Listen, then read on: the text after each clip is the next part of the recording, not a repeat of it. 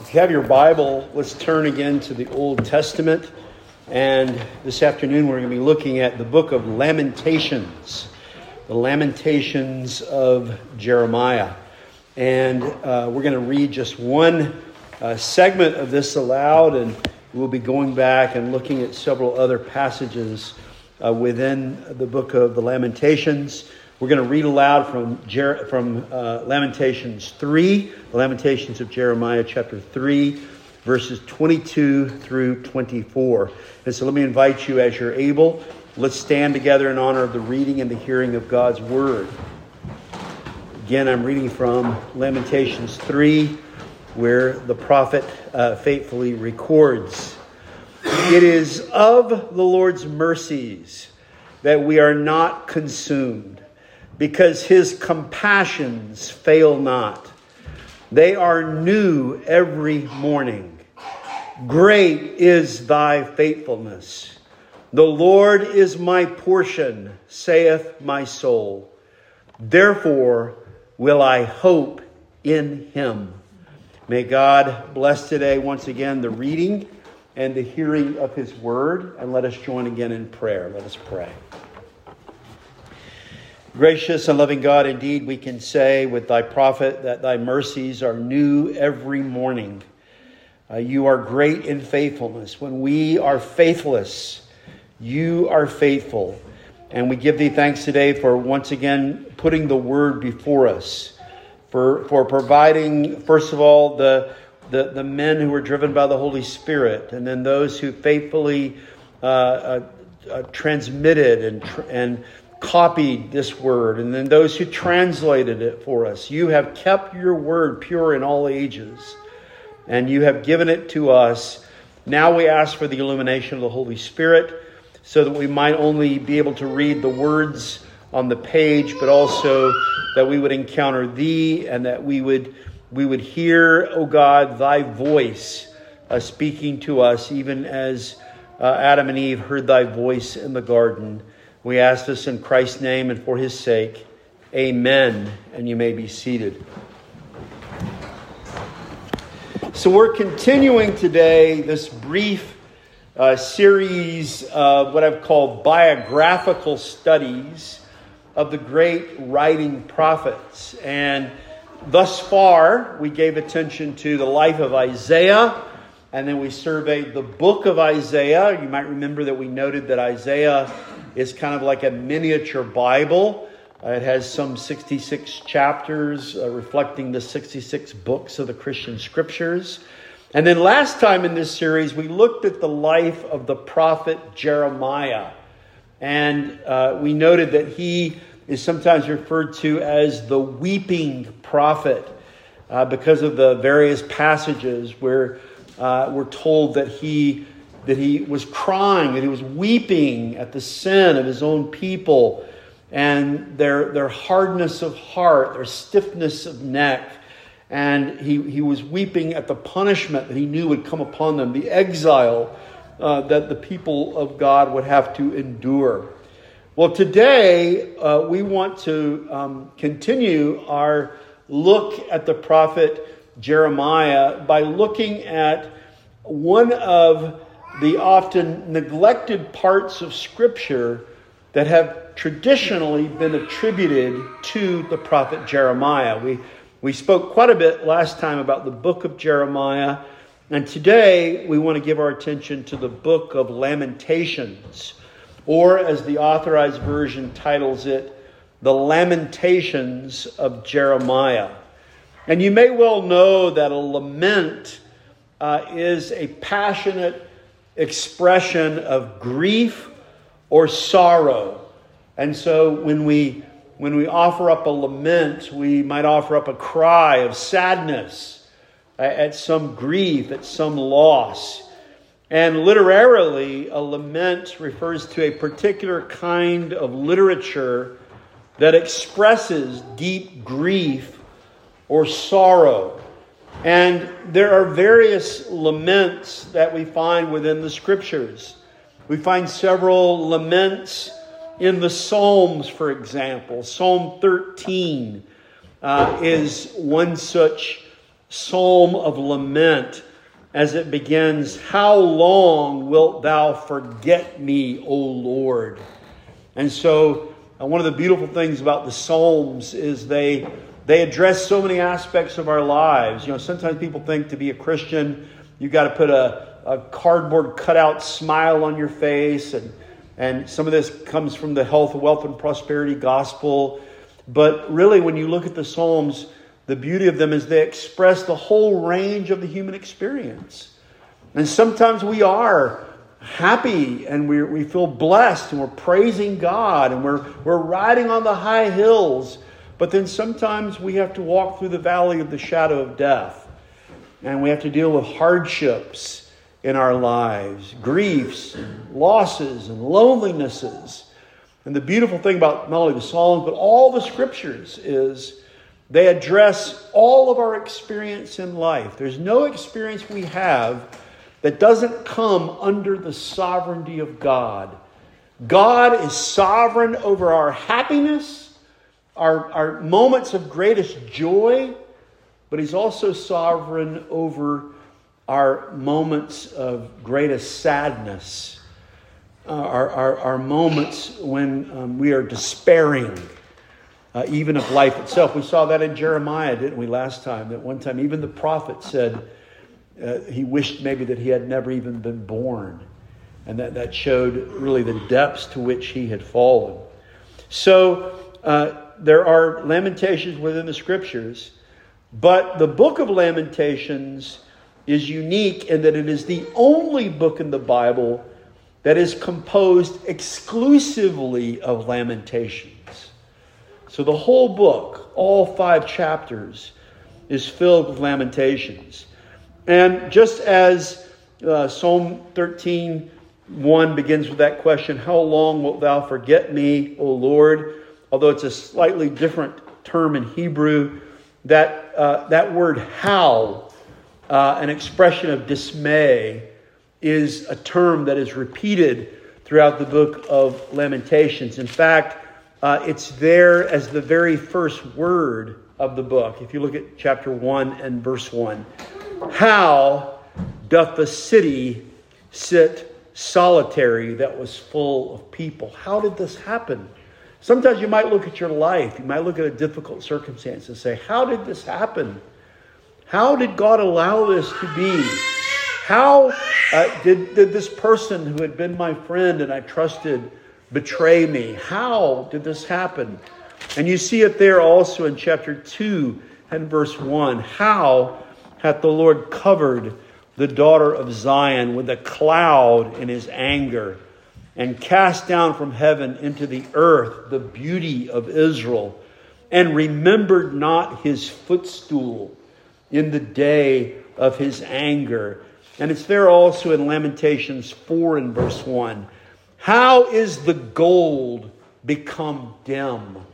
Have you ever looked at the things in your life that once you prized and you thought were precious, and then you go through a time of despair, and the thing that was gold, it grows dim, and it no longer holds the attention and the affection, the beauty that it once held within your eyes.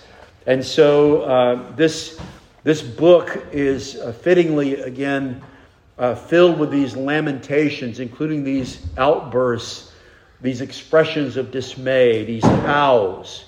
Some have called the book of Lamentations a funeral dirge or a requiem. And when it says it's funeral or requiem, what it's lamenting is the destruction of the southern kingdom of Judah, and more particularly the destruction of Jerusalem.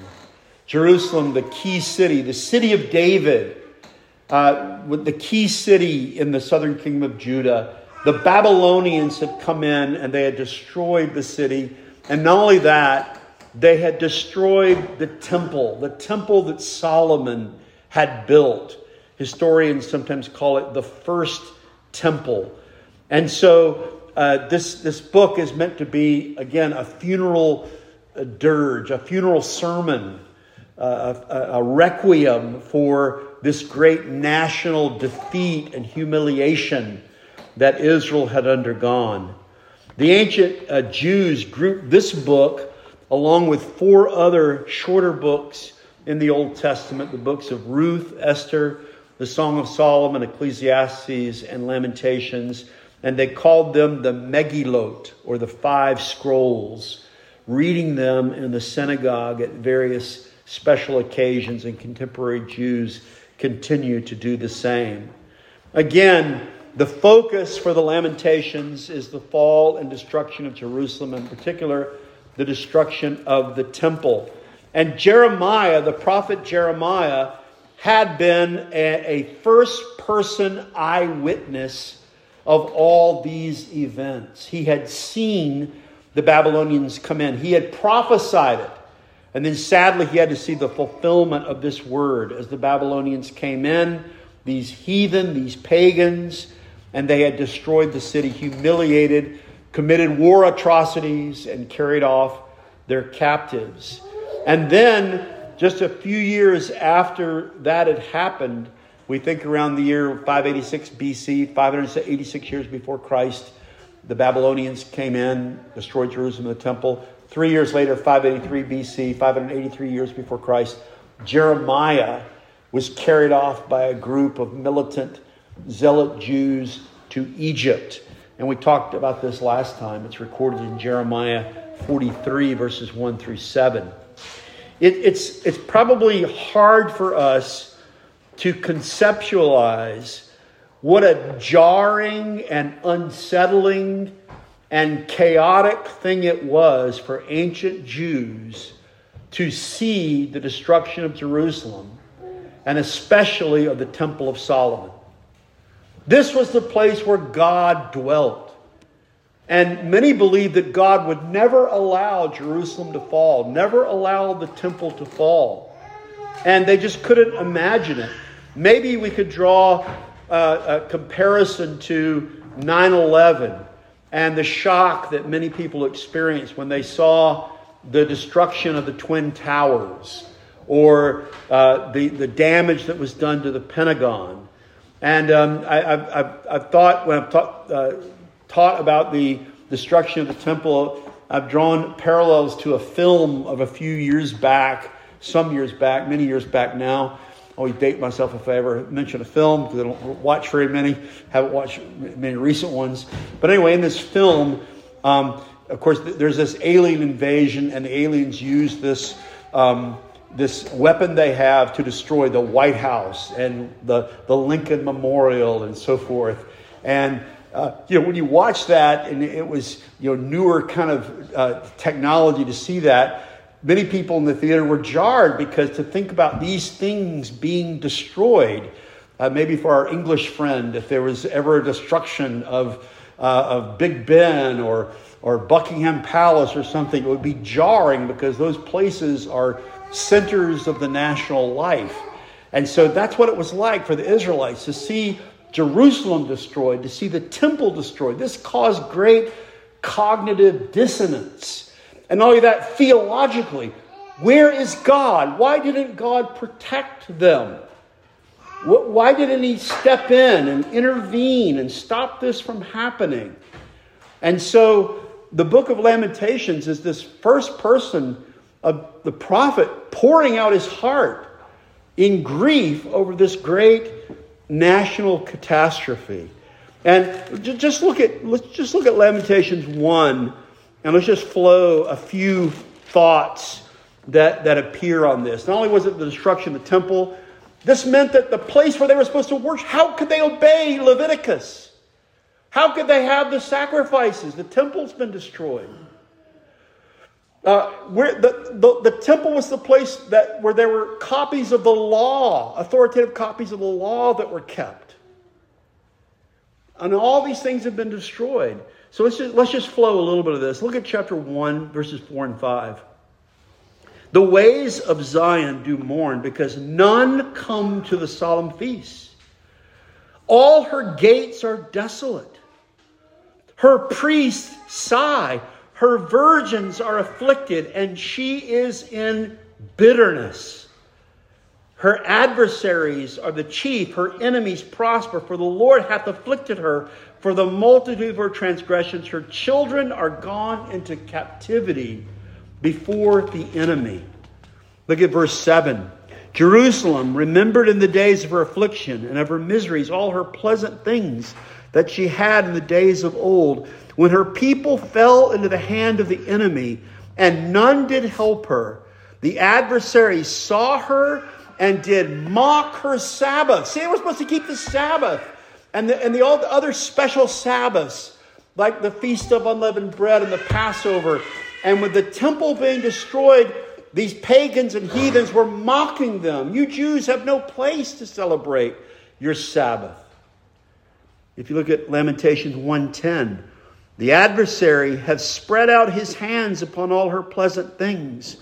For she hath seen that the heathen entered into her sanctuary, whom thou didst command that they should not enter into thy congregation.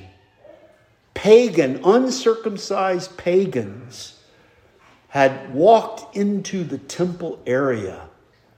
And those of you who've been with us on Wednesday nights, we looked at Daniel. There's that description in Daniel 5 of when the pagan kings had the utensils, the vessels that were used in the temple, and they were desecrating them and using them to drink wine and have parties.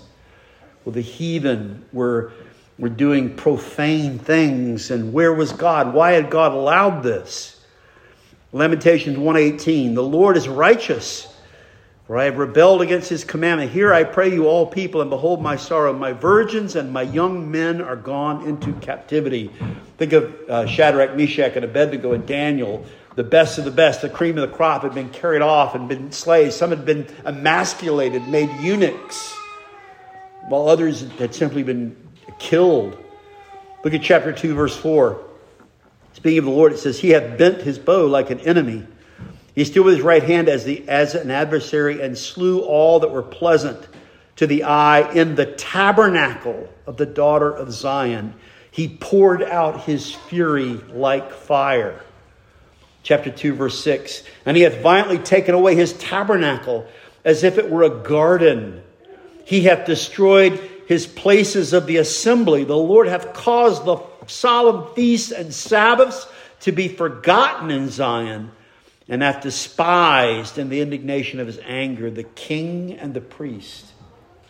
He had allowed the failure of all the three great offices of ancient Israel, the king and the prophet and the priest. All those offices had failed. Look at Lamentations 2:9. Her gates are sunk into the ground. He hath destroyed and broken her bars. Her king and her princes are among the Gentiles. The law is no more. There's no more law. There are no more guidelines. There's no more right and wrong. Her prophets also find no vision from the Lord. God has cut off his communications with them. As you read through the book of Lamentations, you'll find there's something very contemporary about this book, especially in light of the events of the past few weeks in Israel. Jeremiah and his fellow Israelites had observed firsthand the atrocities of war and the sufferings of what we would call civilian and non-combatant atrocities. If modern war is cruel, ancient war was even worse. Look at Lamentations chapter 5, verses 11 and following. They ravished the women in Zion and the maids in the cities of Judah. They had seen their wives and their daughters ravished. Princes are hanged up by their hands. The faces of elders were not honored. They took the young men to grind, and the children fell under the wood. In other words, they laid stops upon them and they enslaved them. The elders have ceased from the gate, the young men from their music. The joy of our heart is ceased. I mean, talk about a statement of despair. Anybody here ever said, the joy of my heart has ceased? That's what Jeremiah said. Our dance is turned into mourning. The crown is fallen from our head. Woe unto us that we have sinned. And so now we can see, can't we, how fittingly that this is called a book of Lamentations. In response to this, Jeremiah the prophet could only once again weep. Again, he's known as the weeping prophet, and we have those places in the book of Jeremiah where he weeps. But now he weeps and wails all the more as he reflects upon what he has seen, the destruction of Jerusalem, the destruction of the temple. Look at Lamentations 1 and verse 16. For these things I weep. Mine eye runneth down with water, because the comforter that should relieve my soul is far from me. My children are desolate because the enemy prevailed. Likewise, look at chapter 2, verse 11. Mine eyes do fail with tears. My bowels are troubled. My liver is poured upon the earth for the destruction of the daughter of my people, because the children and the sucklings swoon in the streets of the city. He's talking about having cried, having wailed so much over this, having grieved so much of it that his stomach is in a knot and he's sick and he's throwing up. He's wailed and wept so much about this. Look at chapter 3, verses 48 through 49. Mine eye runneth down with rivers of water for the destruction of the daughter of mine people. Mine eye trickleth down and ceaseth not without any intermission. Verse 50, till the Lord look down and behold from heaven. I'm going to cry, and I'm going to cry, and I'm going to weep until God finally relents and looks down upon my pitiful situation. Well, again, maybe it's not an accident that we don't read much this book or preach much from it, because it has so many discouraging things in it. But like I said, I think it's a book. I think it's a resource for the church. It's a bit like the book of Job. And it's here for us, if you weren't aware of it, as a spiritual resource for you. When you go through a difficulty or when you face a loss, it might be a book that you might turn to.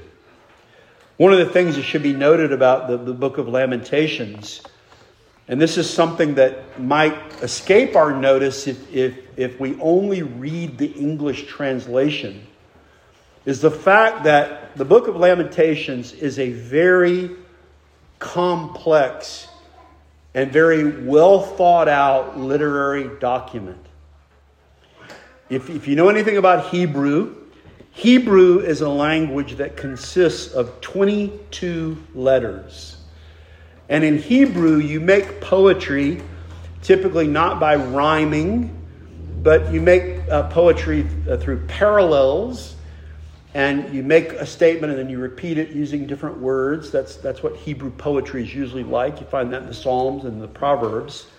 But there's also another kind of Hebrew poetry that's called an acrostic. And an acrostic is when you have a poem and each line begins with a different consecutive letter of the alphabet. In Hebrew, the first three letters are Aleph, Beit, and Gimel, much like ABC. And so if you have an acrostic, the first line or the first verse would start with the letter A, the Aleph. The second line with the Beit. The third line with the Gimel. So you would start the sentence with the letter A. Start the next sentence with letter B. Start the next sentence or verse with the letter C, and so forth. This is called an acrostic. And again, there are 22 letters in the Hebrew alphabet. And again, this is a form of poetry you find elsewhere within the Bible. Psalm 119, for example, is the longest of the Psalms. It has 176 verses. Psalm 119 is an acrostic. It's made up of 22 sections, one for each letter of the Hebrew alphabet, where there are 8 lines that all begin with the first letter of the alphabet, 8 lines that begin with the second letter of the alphabet, 8 lines that begin with the third letter of the alphabet, 8 times 22 is 176. It's 176 verses in length. Look at Lamentations for a moment now. Look at Lamentations chapter 1. How many verses are in Lamentations 1? 22. Well, if you could read it in Hebrew, every one of those verses starts with a consecutive letter of the Hebrew alphabet. Look at Lamentations chapter 2. How many verses does it have? 22. It's an acrostic poem. Every single one of those verses starts with a consecutive lettering of the Hebrew alphabet. Now, look at chapter 3. How many verses does it have? 66. Which is 3 times 22. And if you look at it in the Hebrew, what it does is it gives you 3 consecutive verses that all start with the same letter. And then 3 more, and then 3 more, and then 3 more. So it has 22 trios of verses. Look at chapter 4. How many verses in Lamentations chapter 4? 22. It also is an acrostic poem with each verse starting with a different consecutive letter in the Hebrew alphabet. Now, to throw things off a little bit, though, look at Lamentations 5. How many verses does it have? 22. But in this last chapter, although there are 22 verses, it's not an acrostic. And so the different verses start with different letters of the Hebrew alphabet. And there's some meaning to that. You know, this orderly structure, and then at the end, there's this one where the pattern is broken. And so that sort of reflects what's going on in this lamentation. Everything was orderly, and now everything is broken apart. Yet on the other hand, there is an underlying order because God is there. Chapter 6, let's go back, or chapter 3 rather, let's go back to this. When you think about this, the book of Lamentations, you've got chapter 1, chapter 2, 22 verses. Chapter 4, chapter 5, 22 verses. And in the center is chapter 3, 66 verses. The literal, physical center of the book of Lamentations is chapter 3. And many believe that the center of chapter 3 is Lamentations 3, verses 22 through 24. Some call it the center of the book of Lamentations. Just like, remember when we went through the Sermon on the Mount, and we were going through Matthew, and we noted that the Lord's Prayer, Matthew 6, verses 9 through 13, is the center of the Sermon on the Mount. There are about as many verses in front of it as there are behind it. It sort of serves as the center. And here, this little statement is at the center. In the midst of all this chaos, in the midst of all this loss, in the midst of all this grief, it is of the Lord's mercies that we are not consumed. Lamentations 3:22, because his compassions fail not. They are new every morning.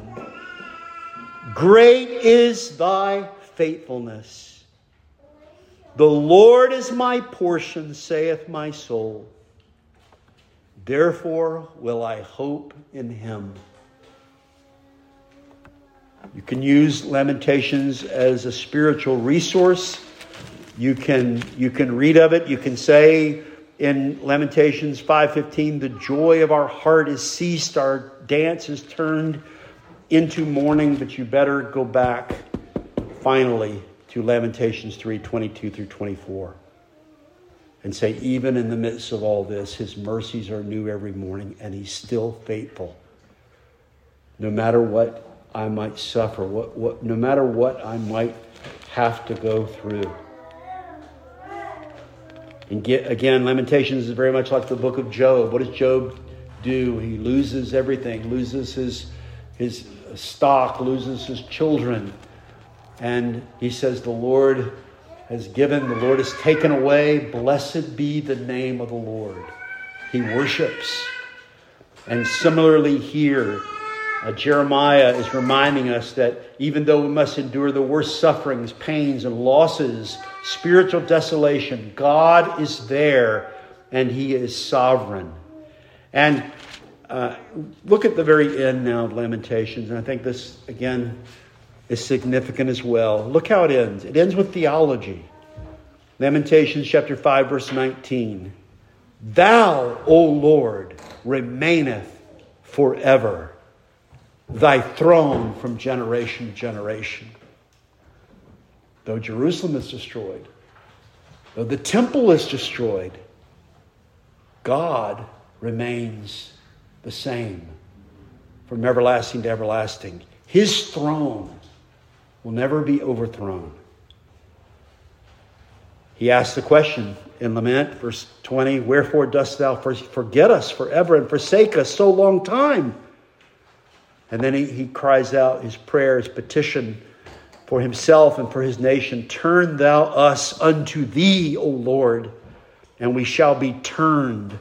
Renew our days as of old. But thou hast utterly rejected us. Thou art very wroth against us. And yet his prayer, his plea, is that the Lord might again turn them toward himself. Well, finally, let me just flow one more theme that will emanate from the book of Lamentations and flow through the remainder of Scripture. Jeremiah was a weeping prophet. He wept over the fall of Jerusalem. And look over for a second in Matthew 23 to a description of Christ during his earthly incarnational ministry. And as he went to the cross and he was nearing Jerusalem, the city where he would die upon the cross, he wept over that city. Not because it had been destroyed as it had been in the days of Jeremiah, but because of what would happen, the rejection of him. And so he said, as Matthew records it, Matthew 23, verse 37, O Jerusalem, Jerusalem, thou that killest the prophets and stonest them which are sent unto thee, how often would I have gathered thy children together, even as a hen gathereth her chickens under her wings, and ye would not. Behold, your house is left unto you desolate. For I say unto you, ye shall not see me henceforth till ye say, blessed is he that cometh in the name of the Lord. So their house was left desolate because they rejected Christ. And then let's flow it to one more passage. Look at Revelation 21. Revelation 21. Near the end of Holy Scripture, when John has a vision of the New Jerusalem. Look at Revelation 21, verse 1. And I saw a new heaven and a new earth, for the first heaven and the first earth had passed away, and there was no more sea. And I, John, saw the holy city, New Jerusalem, coming down from God out of heaven, prepared as a bride adorned for her husband. And I heard a great voice come out of heaven, saying, Behold, the tabernacle of God is with men, and he will dwell with them, and they shall be his people, and God himself shall be with them, and be their God. And then look at verse 4. And God shall wipe away all tears from their eyes, and there shall be no more death, neither sorrow, nor crying, neither shall there be any more pain, for the former things are passed away. Jeremiah wept over fallen Jerusalem to the Babylonians. Christ wept over Jerusalem that had rejected him. But there's coming a day when there will be a new Jerusalem, and all tears will be wiped away. And it will be the triumph, the rule, and the reign of God. And so even as we profit from the book of Lamentations, let us remember the day that will come when there will be no more tears. Amen? Let me invite you to stand together. Let's join in prayer. Gracious and loving God, we give thee thanks for the Scriptures which address all areas of our life when we are filled with great joy and satisfaction, when we have experienced fear, anxiety, when we are angry, when we are filled with righteous indignation, at the injustices of this world. And when we are filled with grief and despair, your scriptures speak to us, and they point us to our suffering Savior, and they point us toward our glorious King who is coming with power and glory at the end of the ages. Help us, O God, to be nurtured by thy word, to be kept in the faith, awaiting the day of the final triumph of thy kingdom. We ask this in Christ's name and for his sake. Amen.